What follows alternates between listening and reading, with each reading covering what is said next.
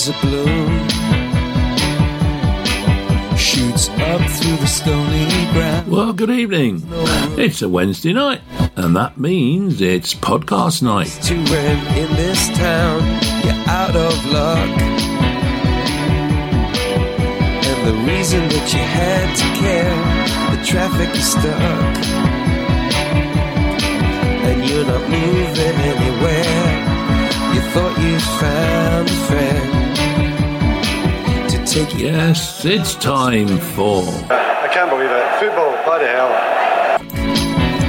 Well, you heard the man. It's time for football. Bloody hell. The traffic is stuck. And you're not moving anywhere. You thought you found a friend to take you out of this place. Someone you can lend. The gang are all here. Return for grace. It's a beautiful day. We're here to discuss all the latest football topics.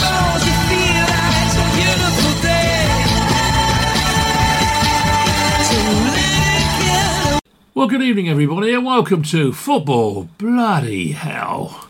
And all of a sudden, summer has arrived again. It's really hot. I don't know what it is like up in Yeovil, but down here in Perrott, it's very hot. So that's nice. At least we're going to get a little bit more summer anyway. Now, tonight's guest, back from wallowing in Moldova or some such forbidden place, Paul Thorpe. How are you, Paul?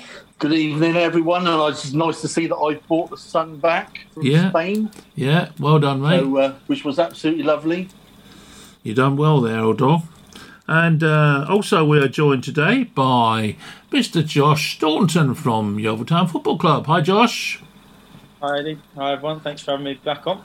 Oh, that's all right, mate. You know, you're a celebrity. You won 1-0, wasn't it? I'm here, and Gladys is here. I mean, Hilda. I mean, Paul. No, David. Get there in the end. Yeah. Yeah, I'm here. Yeah, let the listeners know it's me. Yeah. How can we ever forget you? You know, I mean, it's just... Absolutely. It's just not on, is it? It's not even thinkable, really. But ratings have soared now, isn't it? Ratings have soared. Yeah. But since we're very lucky to have a member of the... Oh, hello. What's going on there? A member of the Yeovil Town squad, i.e. Josh. Josh... 1-0 victory. I thought you looked very comfortable on Saturday. I don't know what you feel. Yeah, no, I thought we were comfortable. We probably in coming months we'll hope to have more dominant second halves. But I think first half we looked comfortable. We probably played some of the best football we played all season. We had a 15-minute spell in the second half where they changed their shape a bit. We were just slow getting to grips with it, and we dropped a bit deep. But on the whole, I think it was quite a comfortable 1-0. Yeah, absolutely. And as you say, they did have a little spell in the second half, but I mean, it didn't really come to much, did it, at the end of the day? And then you came on strong at the end again. Yeah. I think not many games you dominate. There's always ebbs and flows in there. Sometimes your back's up against it for 10 minutes, and we had that period and we weathered the storm, defended it well, kept them to minimal chances, and then, like you say, we come on strong at the end. I think the boys looked fit, and in the end, it could have been 2 or 3-0 really.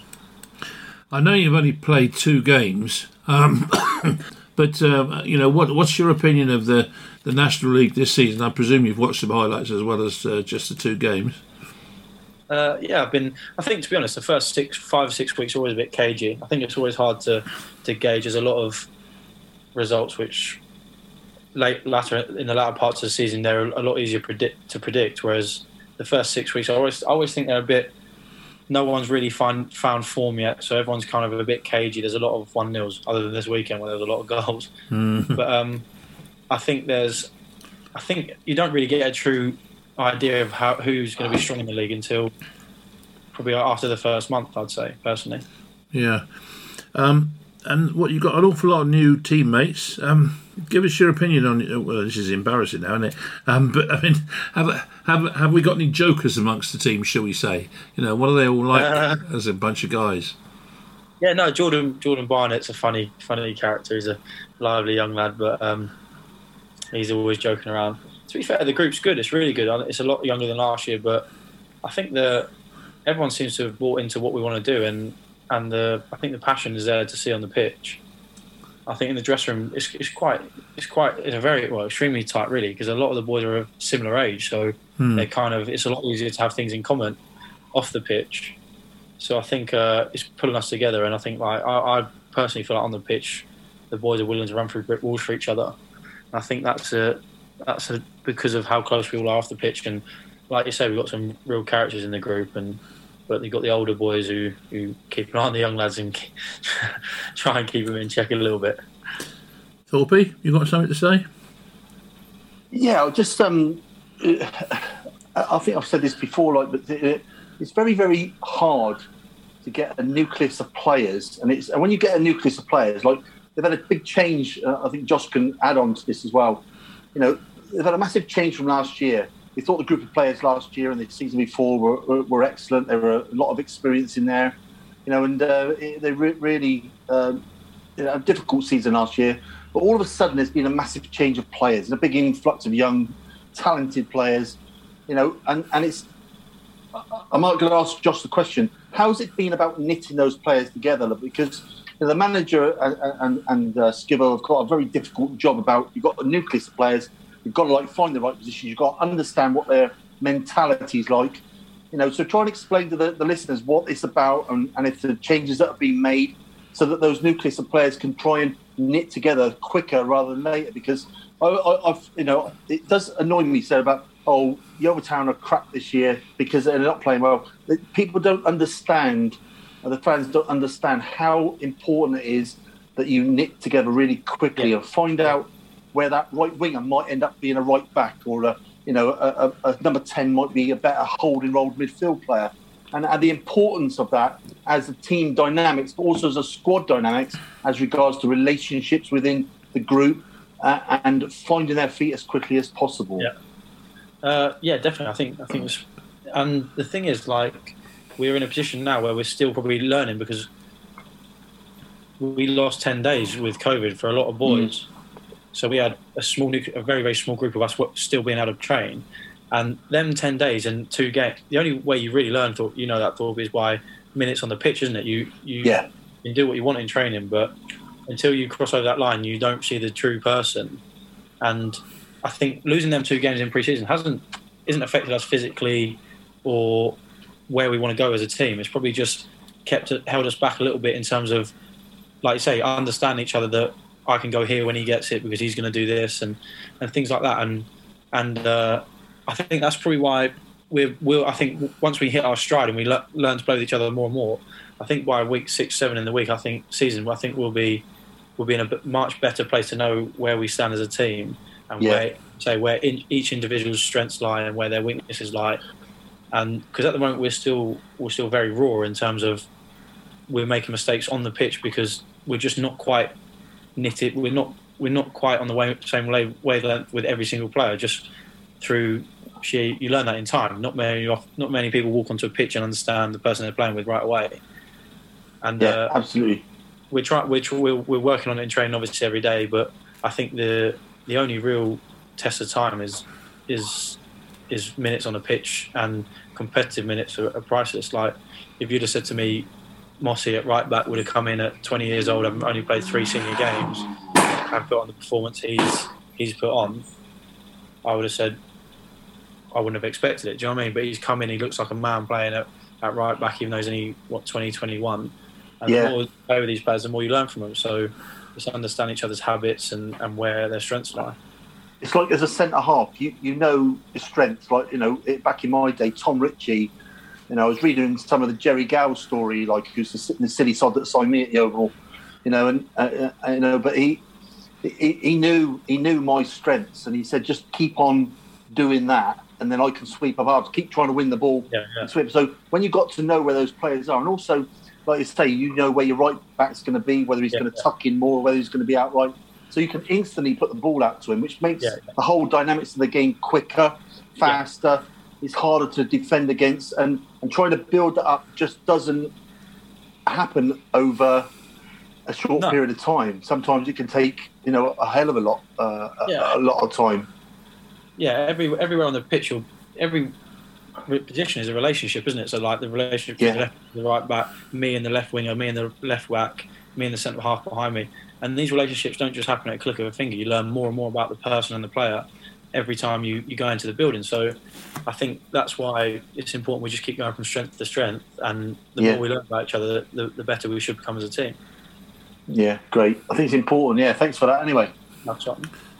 Elder, you got something to say? Yeah, I just wanted to touch on the game itself on Saturday. We were there, obviously, doing the commentary as per. And I just wondered from your perspective, Josh, because there's a lot of talk amongst the fans when the BT cameras come to town. And I think it was something like possibly that was 6 games, I think, without a win in front of the BT cameras. And I think Darren mentioned it sort of tongue-in-cheek when he was interviewed when I caught the highlights on the TV afterwards. Does stuff like that kind of get talked about in the dressing room, or is it all sort of in a banter kind of way, or is it all more talk amongst the fans? Because obviously not every person would have been involved in all of those games.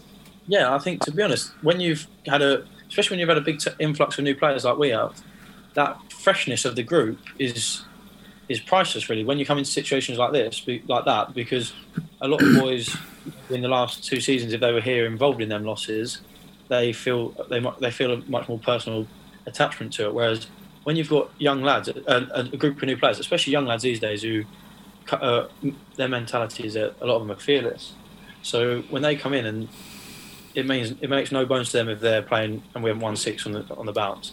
And a lot, you could probably count on one hand, well, the people who have actually been involved in the games on TV in that team. So when you bring in a new group of players, you bring in that freshness in the whole group, even in the way the way you train, the way you sit, prepare for a match day.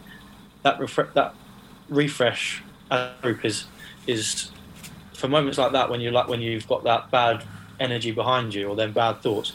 That's when they pay dividends, because none of them had experienced it. So for them, it's just another game of football, and that mentality carries through the whole squad. So it's in some ways, having a new squad pays into your favour in situations like that. Bearing in mind that you won only 1-0 and it was a penalty, what's your theory on penalties? Because when you think about it, if you blast it straight down the middle, as Joe did, 9 times out of 10, surely the keeper's got to make a decision and go left or right. So therefore, if you bang it down the middle, you should score every time. How do you subscribe to that theory? Well, the theory is spot on, isn't it? But football's not a game of theory, is it? Yeah. No, exactly. If you look like an idiot. So yeah, and everyone would go, if he stood there and caught it, everyone would go, why did you hit it down the middle? So that's the nerve of a penalty taker. That's the skill of taking a penalty. Yeah. It's easy for me to sit here and say what you should and shouldn't do. At the end of the day, you put it in the back of the net, and luckily the goalie went either side. So yeah. And another day, you might sit there and caught it, and everyone's saying, why is he going down the middle? But Joe's certainly on fire at the moment. Is it 4 goals, isn't it? Or was it 3 or 4? 4 and 3, yeah. He's looking sharp, yeah. Even in training, he looks sharp, and he's come back strong and fit. He's running around. It's even the work off the ball, which people probably don't notice.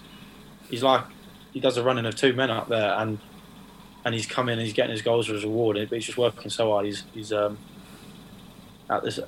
cloud 9 at the moment, and hopefully he just keeps riding the wave of scoring goals, because it's only beneficial for the team, especially as I don't think we haven't had another goal scorer at the moment, but that will come. I'm sure that will come definitely.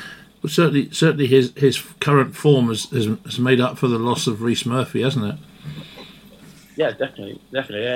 Any player who's got 4 and 3 isn't going to be dropped anyway, so it wouldn't matter who's at the club, he'd be playing. So long may it continue, really. Yeah, Torpy. Yeah, I just think that when Joe Quigley first came to the club, I mean, he looked in fairly good shape, and he showed little glimpses. Didn't get a lot of game time, but then after a while, he sort of like came in through injury, and all of a sudden, he looked a different player. He looked as though he'd lost a bit of weight. He looked as though he'd worked really hard in training. And all of a sudden, we saw this different player. This player, who's agile around there, puts defenders under immense pressure, and then really his goal scoring ability. And what I like about him is the fact that he scores good goals, and that's always lovely to see. But he scores the scrappy goals as well, and I think that's the real true sign of a good striker who's always going to score goals. And when he's going to get confident, then you were seeing the type of form that he's showing now. And this has been a build-up since he's been at the club, and I can't compliment him enough. He's really worked hard at his game, and it's not just about his goal-scoring ability. It's about his physical shape and his mentality. And I think his mentality has been, for this level of football, is second to none. He could certainly play higher, and I think we're lucky to have him. Yeah. Hilda? Yeah, I just wanted to touch on what you were saying there, Josh, about lots of personnel changes and stuff throughout this season, coming into the new season. Obviously, with that, there's been some formation changes as well, because I know Darren did like a sort of a diamond last season, but now so far we've seen this season we've got sort of a settled back four, yourself and Dell in the middle. Just for yourself personally, how do you feel within yourself? Obviously, the issues you had with injuries last season in particular, are you feeling good about the season ahead? And certainly from what I've seen so far of you, mate, you look like you haven't been away at all. Yeah, I think physically I feel probably better than I've ever felt, like in terms of before I got injured, and it was a lot of hard work for 7 months, but now I'm hoping to reap the rewards. I'm still finding my feet on a football pitch, so to speak, because after 7 months there's still habits you get out, you lose, whereas hopefully in 4 or 5 games times I'll be back in my old habits, but now I feel like I'm much better physically than I ever have been, so I'm hoping that can push me to different levels I've never been at. I definitely feel there's times I feel like I've been away and I think, that was sloppy, or I've misread that, or just I walk off and I think, I should have done this, should have done that. But on the whole, I'm pleased with how I've come back. I think physically I've gone above and beyond what I needed to do to get back, and I don't feel out of place on a football pitch, which was the main thing for me. I've had no soreness, so touch wood. It stays like that, and I can just keep progressing, because I know in myself there's plenty more to come from me, and it's just a case of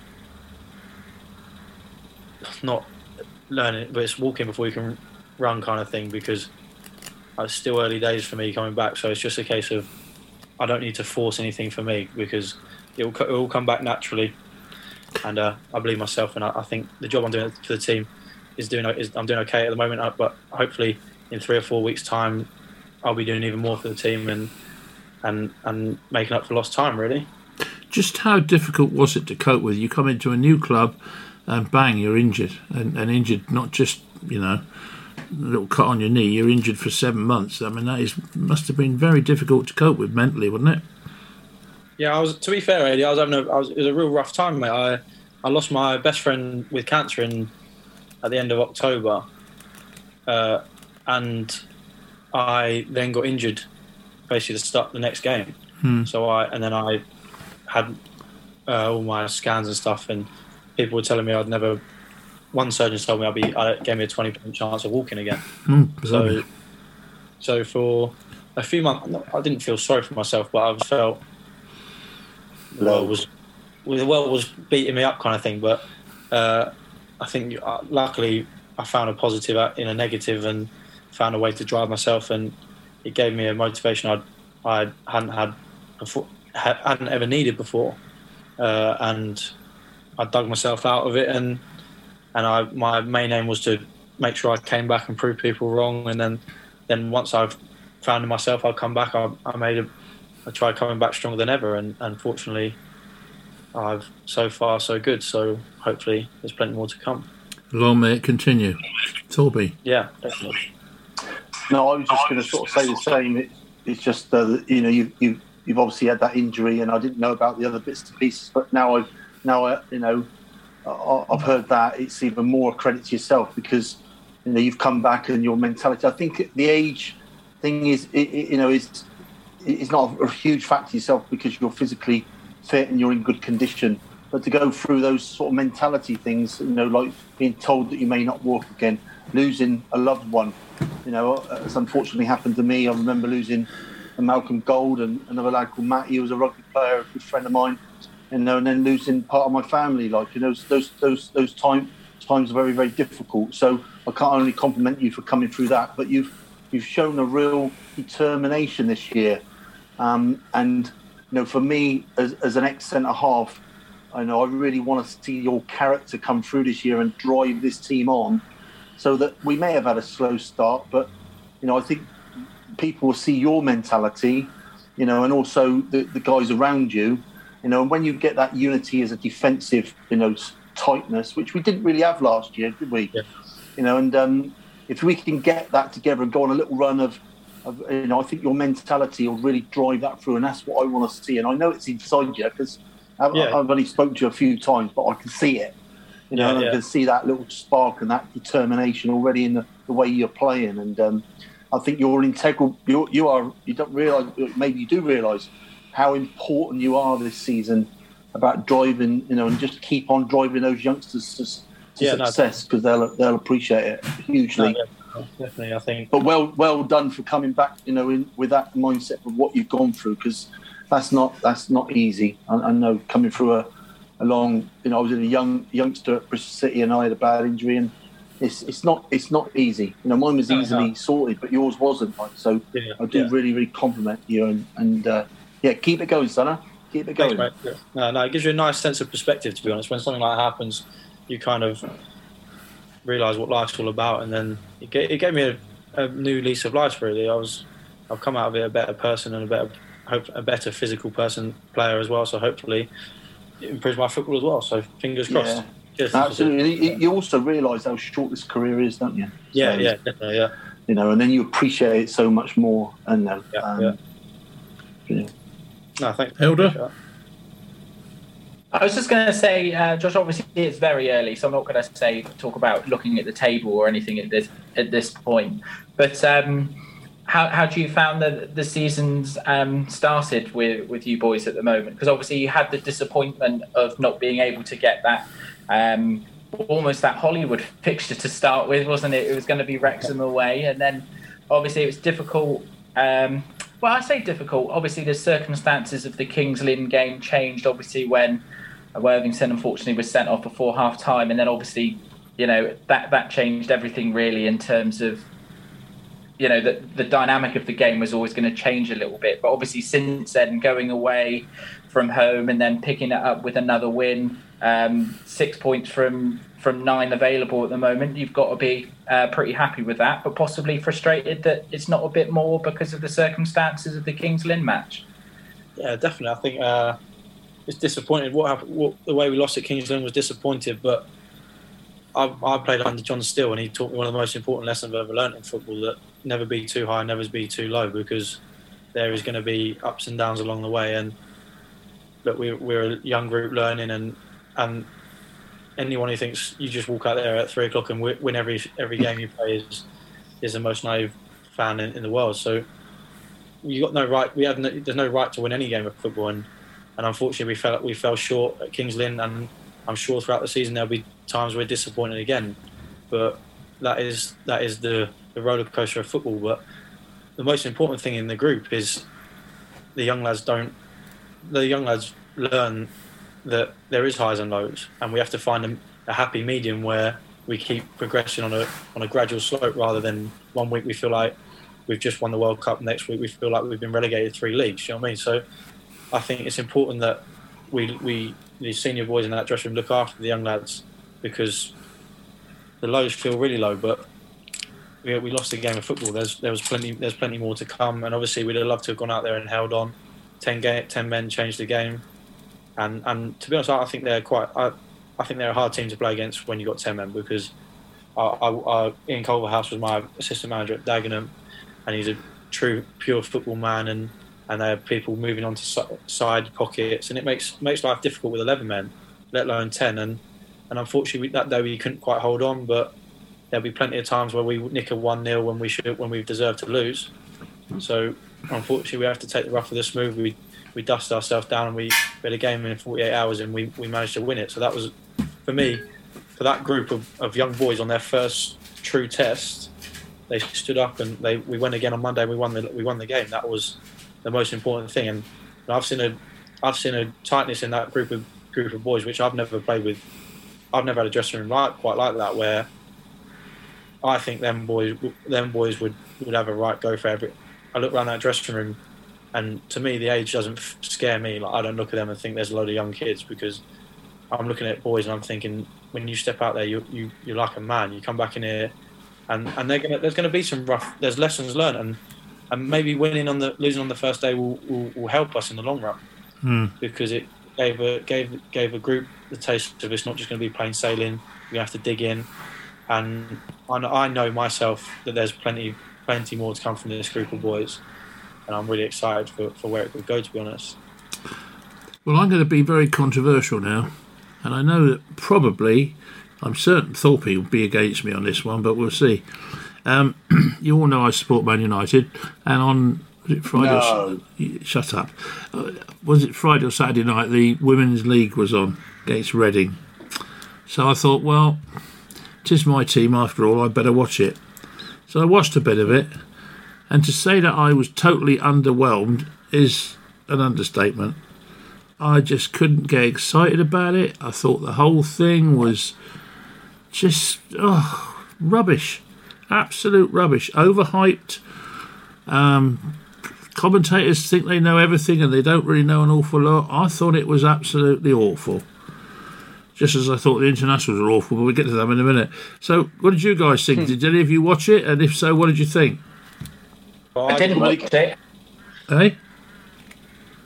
I didn't watch it, but to be honest, I haven't really seen an awful lot of it. The only thing I can really compare it to is that I have enjoyed the World Cups and the Euros that have been televised when it's been on, but I can only assume that now that they've got, the Sky Sports rights is going to raise the profile, and as the season progresses, you'll get more people through the turnstiles, etc., and it might be a bigger spectacle than what you're getting at the moment. Thorpe, I don't know if you've caught much of it or if any of it at all so far this season.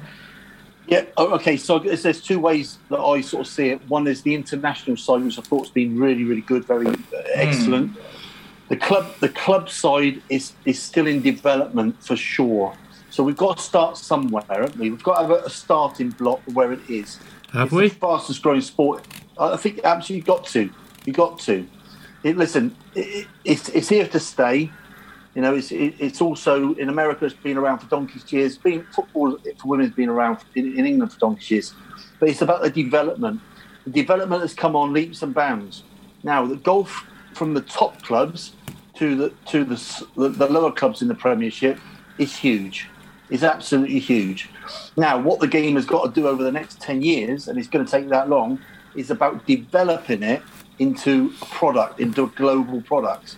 The global product is there, but it's not as big as what the men's, obviously, because that is huge. The Premiership, as we talked about before, is about as a global product. It's massive, but the women's game needs developing, and that's going to take a little bit more time. The physicality has got to develop. I think I know that I'm speaking to a lot of the coaches. That they find them mentally more switched on a little bit in the technical side of the game, where maybe the men's is a little bit more flippant with that side of it. But they find that I think it's definitely going to need developing. I think that it needs people won over, and you're definitely one of those, AD, winning over. But you've got to start there, and I just think that the financial side of it is going to be important because it needs to succeed. We can't have it failing. And also the development of our younger players is going to be evident to bring those into the game and making those into world-class players instead of like just average Premiership footballers. I think that the Premiership has developed over like such a long period where it's now so strong that everybody wants to play it. It may, if it went the other way, like the Chinese league, because the Chinese have tried it and it's failed. So everyone has a starting block. You need to promote it properly. You need to develop it properly. You need to get the quality of player coming through. America's going to be really, really important. China's going to be really important about bringing those players in at the right times. You're not just flood it for the sake of flooding it with foreign players, and developing the young English players into our top, league in women's football. Well, I've just got 4 letters to describe it, mate. CRAP. Thorpe, can I ask a question about that? Yeah. So me and a few of the boys were talking about girls' football, ladies' football last year. Yeah. And we said that obviously a lot of people. I can't say I've ever really watched it. To be honest, I'm not a massive football watcher anyway. But a lot of complaints is it's slow and it's like slow, isn't it? That's what they say. And we said would it be better playing with like a size 4 ball and a smaller pitch, because like in cricket girls don't play on a full size boundary. Do they? Yeah. Okay. Now, we are getting close to what's politically. Now, this is the problem with our society. Now, what is politically right and what is politically wrong? Reduce. Now, I would have no problem with reducing the size of the ball, because you got to realise, and it's not me being male chauvinistic or anything like that. The physicality of a guy against a bloke is so different, isn't it? And it's even things like the size of feet, things like that. Yeah, exactly. Like, the size of feet. So, like, if I looked around our dressing room, I'd probably say a lot of boys have got 9s and 10s. You're not going to see many 9s and 10s in a girls' football team, are you? No. And that's like, we thought the pace and the power. If you're saying the average female is weaker than a bloke, physically less capable on average. Yeah. The reduction of pitch would nullify that. The reduction of the size of the pitch would nullify any difference. So in terms of the areas they have to cover would look similar to what the men's game. Yeah, and it would, and not being funny, it would make the game quicker. Yeah, exactly. Their closing down would be quicker. Yeah. I listen. Why not? Why not try that? And I think that's where it needs to be developing. The unfortunate thing about it is you've got Megan Rapinoe. Yeah. If you asked her that question, she'd probably rip your head off. But the reality is their game needs developing. They'll say, leave it as it is. They'll leave it as it is. We need to develop as footballers. And because she wants equal money. And I'm going, how can you ask for equal money? You're starting to develop your game. The world global product is really good at the moment, but it's still a million miles behind. Yeah. And it's like women's tennis has got the equal money now, and it galls me. And I don't want to be this male chauvinistic pig on the radio, but it galls me. If you want equal money, play 5 sets. Yeah. You're playing 3 sets now. If you want equal money, play 5 sets. Why are the women not playing 5 sets? I don't know why. Yeah.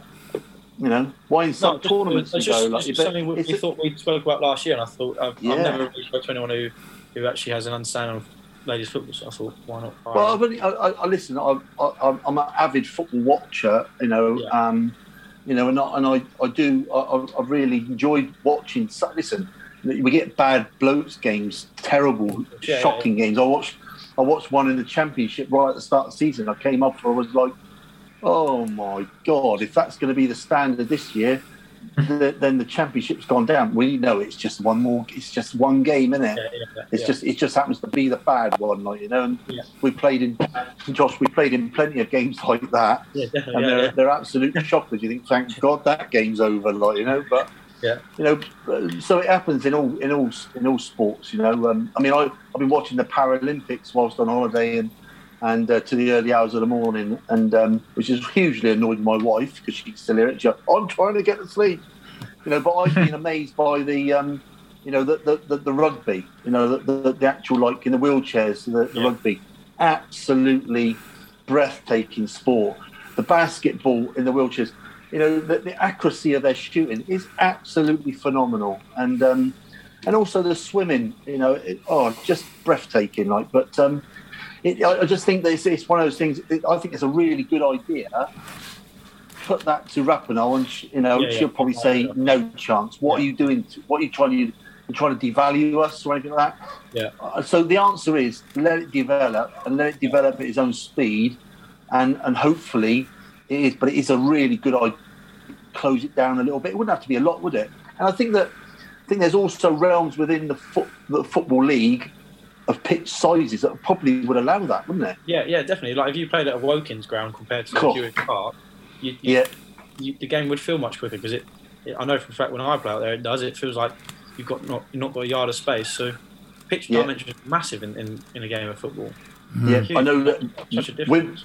Listen, Wimbledon used to do it every single game. They used to look at the team they're playing. He said, right, let's grow the grass longer in the corners because that'll hold the ground up and put a little bit of water through the middle and we'll just bash it down the corner. And you make sure you get there because it's going to hold up.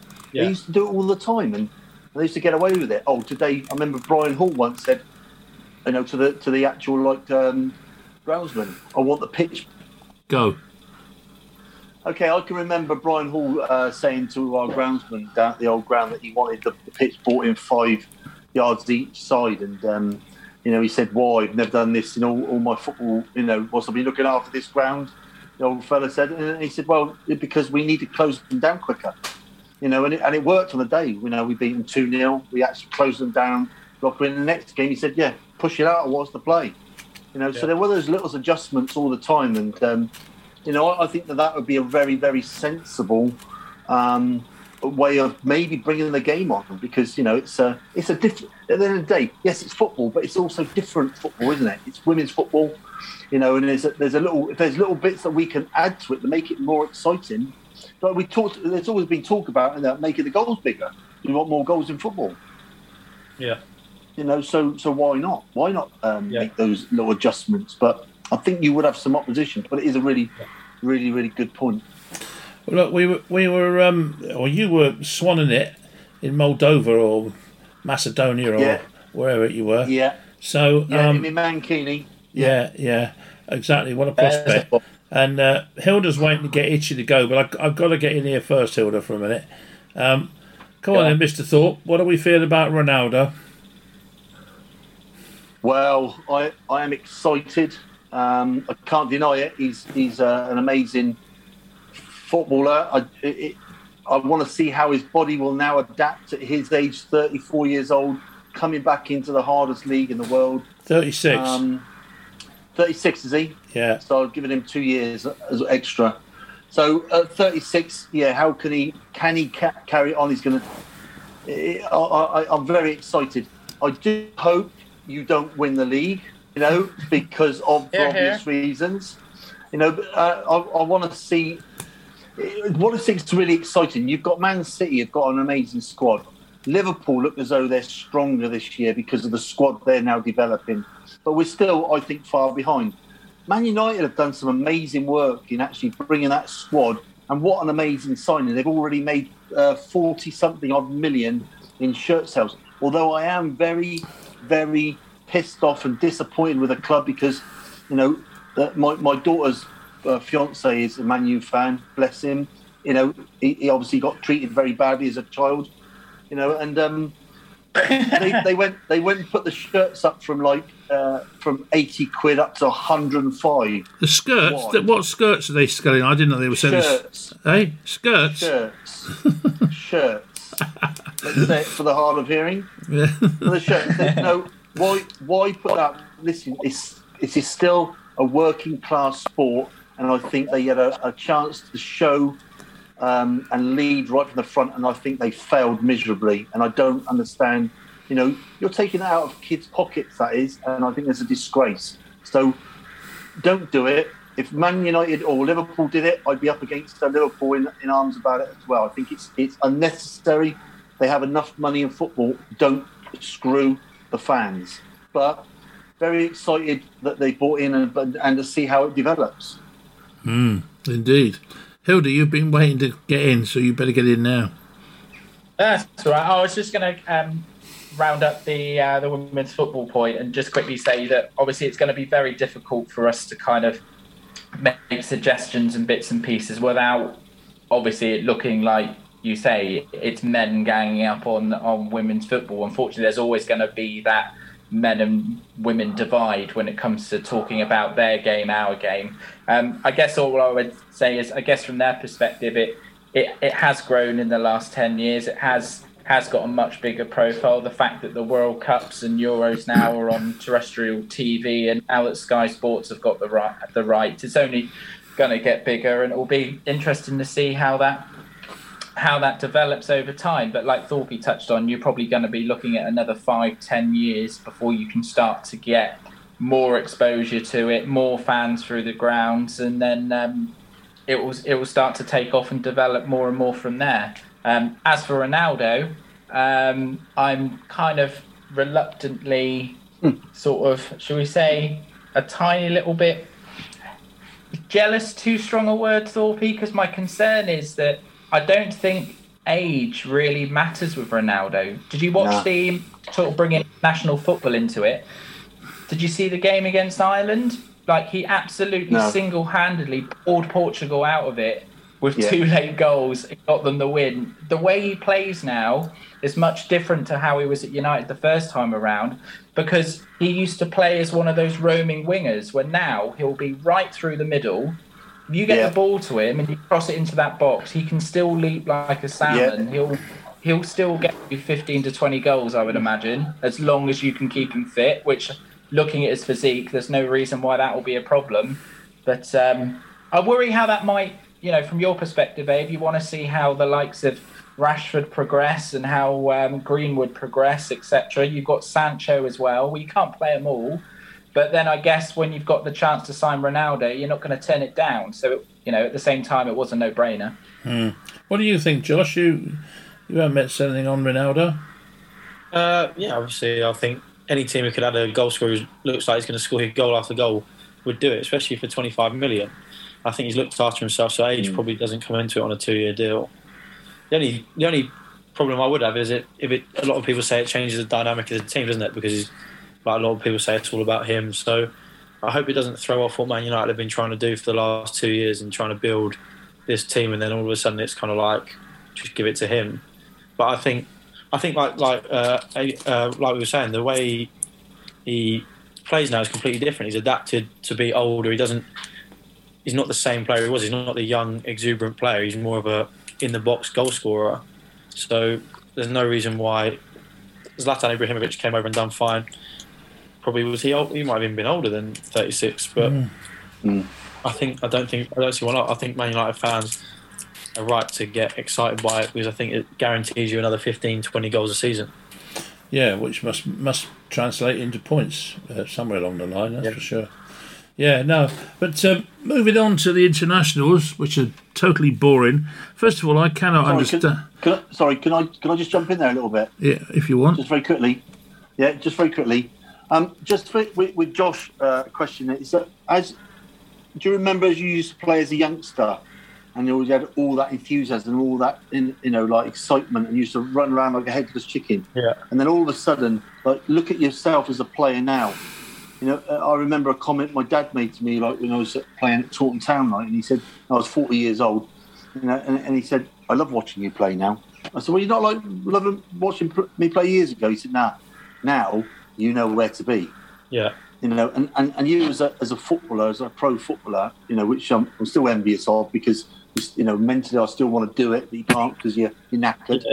Yeah. But do you now see somebody, set up and think, I know exactly what he's going to do now, and you go there and it works out? Ronaldo's going to be like that. He now knows where to be. He now knows he hasn't got to run around like a scolded ferret, and his control and his body is looked after so well that it's going to be a real asset. I definitely agree with what Josh has said about the dynamics of Man United's team and the way that they've developed themselves as a team, and not with any real massive superstars.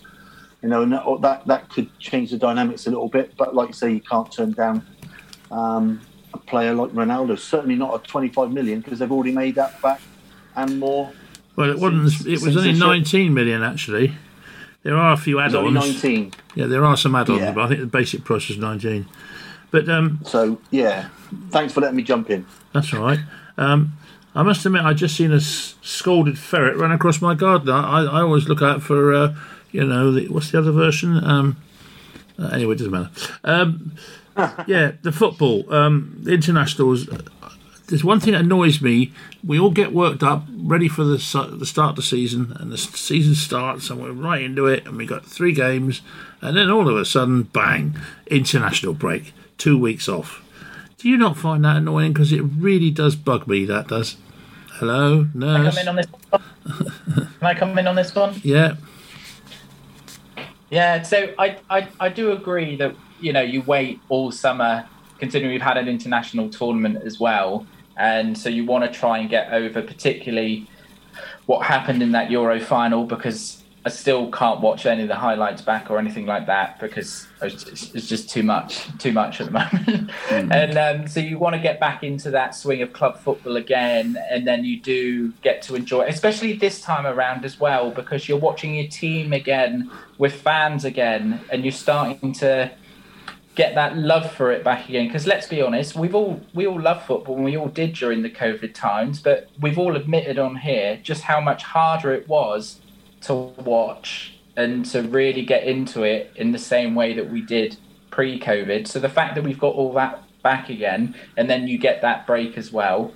But having said that, I'm not as adverse to international football as others. I think Gareth Southgate has done really well in raising the profile of England, which sounds a really stupid comment because we're England. But I think when you look at what happened with McLaren to Capello to Roy towards the latter stages, and then obviously what happened with Big Sam, that there was just no love for England whatsoever. And I feel like it's much more exciting. Yes, okay, there was elements of real staleness, if you like, in some of the games, but then that's going to happen when you're playing Andorra. But at the same time, there was some decent football played as well, and I'm looking forward to the game on Wednesday, because I think Poland is going to be a big test. I'm looking forward to seeing how Lewandowski goes up against our two centre halves. I think there is games there to still be excited about, but unfortunately, because of England where they are in the rankings, their qualifying group, they're always going to get relative minnows within their group. It's been a while since you really had a kind of a head-to-head. Was it the 98 World Cup where it was England and Italy fighting out for a place in France? Like, you don't really get those kind of groups anymore in qualifying. But like I say, I'm not too disappointed that international football is up so early, but I do understand the frustration of some fans, considering as club football has only just started going again.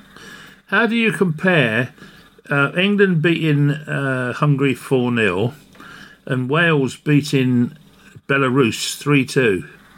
Bearing in mind the strength of both the sides, the fact that they were both away, because I think Wales' result against Belarus is brilliant.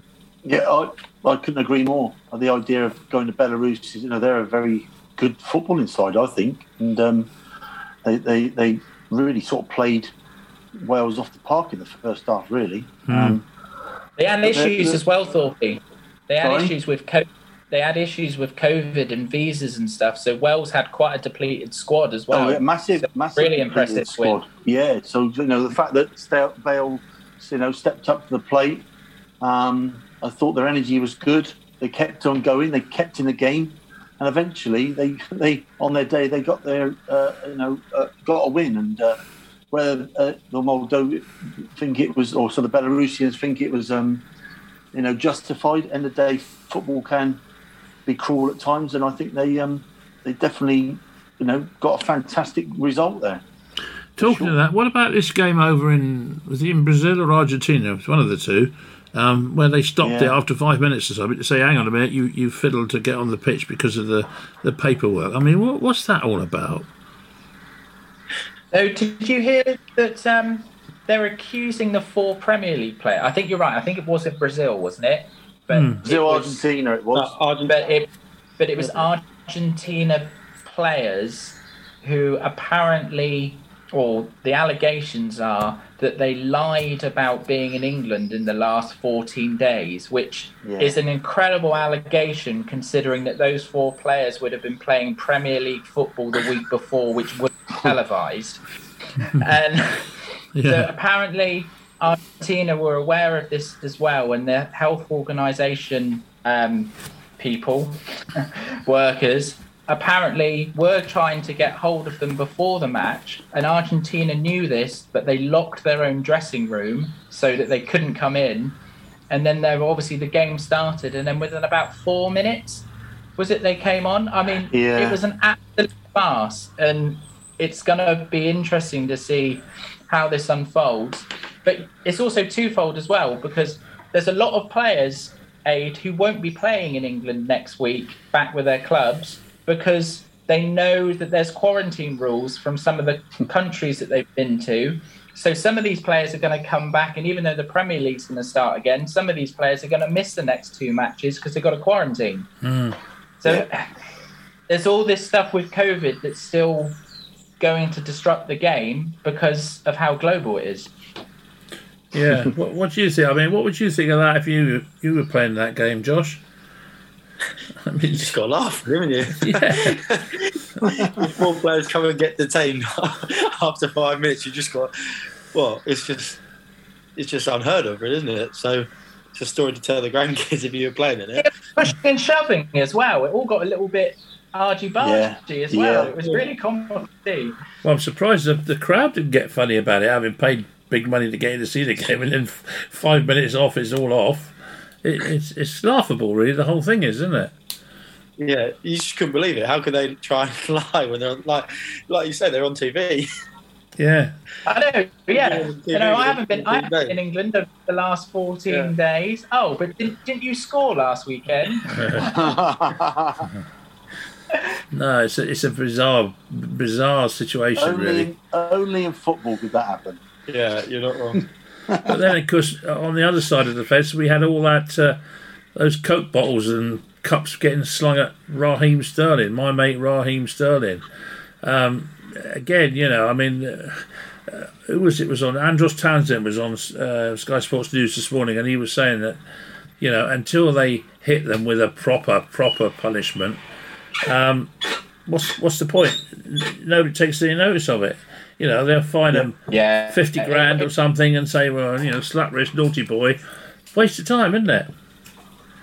It won't happen. There's 2 points to this, particularly with Hungary, that their own government don't really see this as being a problem, so they don't enforce anything. What didn't make sense to me is that Hungary have a UEFA ban from their fans going into the stadium because of racist chanting and stuff that happened. Because this was a FIFA competition and a FIFA World Cup qualifier, the fans were allowed in the stadium because it was a different competition. Well, surely FIFA and UEFA can talk to each other and say, look, they're banned from UEFA competition from this, so surely those two governing bodies have got to come together and talk to each other. But I guess that's just a glaringly obvious problem amongst other things as to why stuff like this is just going to keep on continuing. Yeah, but do you think? I know that Sterling had this message on his shirt, which was obviously for a friend of his that had recently died, which is all very tragic. But do you think that was not a bit provocative, regardless of the sentiment behind it? No, I don't think so at all. No. I think that was going to happen no matter what. Yeah. As soon as even if he hadn't scored, I think the reaction would have been the same eventually throughout the game. I think personally, it just shows the ineptness of the FIFA and UEFA. Yeah. I think the ineptness of the way they've approached. If that was an English squad, there's no way those people would have even travelled. They'd have been on them straight away. The fact that that it's over in Argentina, they seem to be able to get away with it. The stuff in Hungary as well, they seem to be able to get away with it. The ineptness of the officials and the people who work at FIFA and UEFA are literally just, it's just unbelievable how they can allow that to happen. Joke. It's a joke. And again, it costs the general public, and over in these countries, money is hard to earn, and they're ruining the game. They just ruin the game. It costs a lot of people a lot of money, and they don't give two hoots. They just move on, and there might be a small fine, but It won't bother them because they're rich enough anyway. So maybe the answer is to walk off then. But, it's all very well talking about it. It sounded all, Butch and Braza, we're going to walk off. Well, walk off then if they don't like it, and clearly they don't like it, and why should they have to put up with it? Walk off. Yeah. Bring it to a head, because unless somebody does, it's going to carry on, isn't it, basically? Absolutely.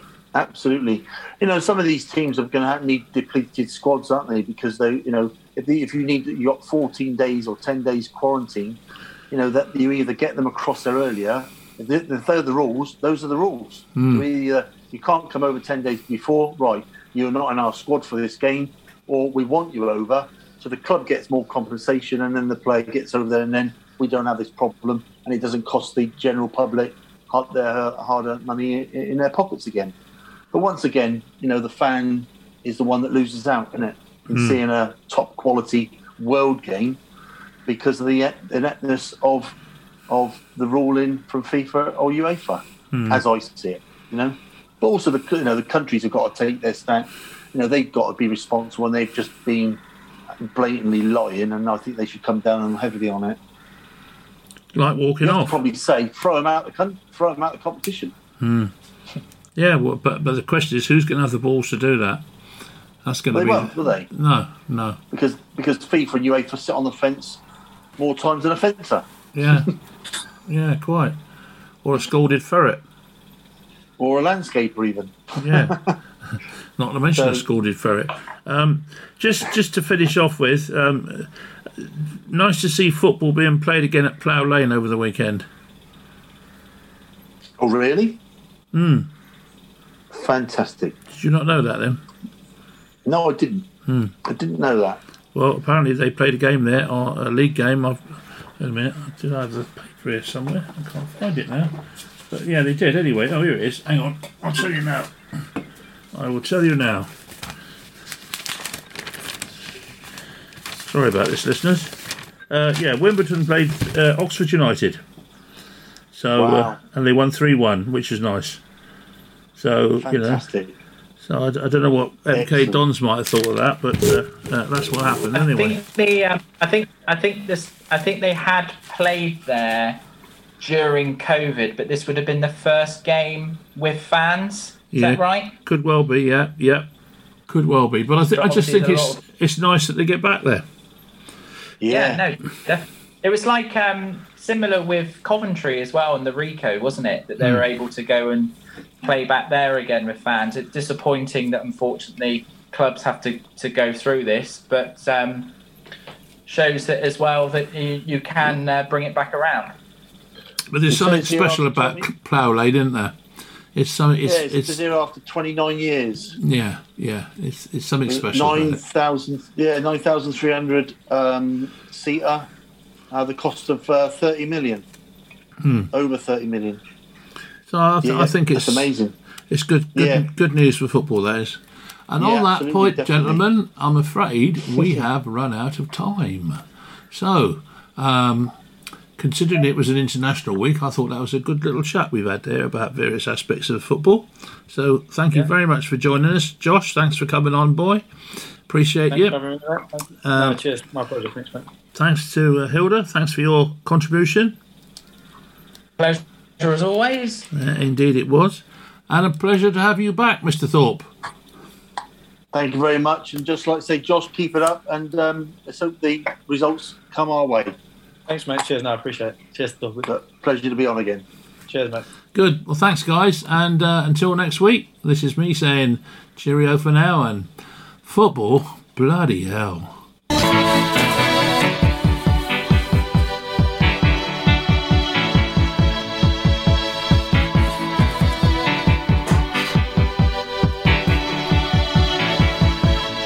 Is a blow,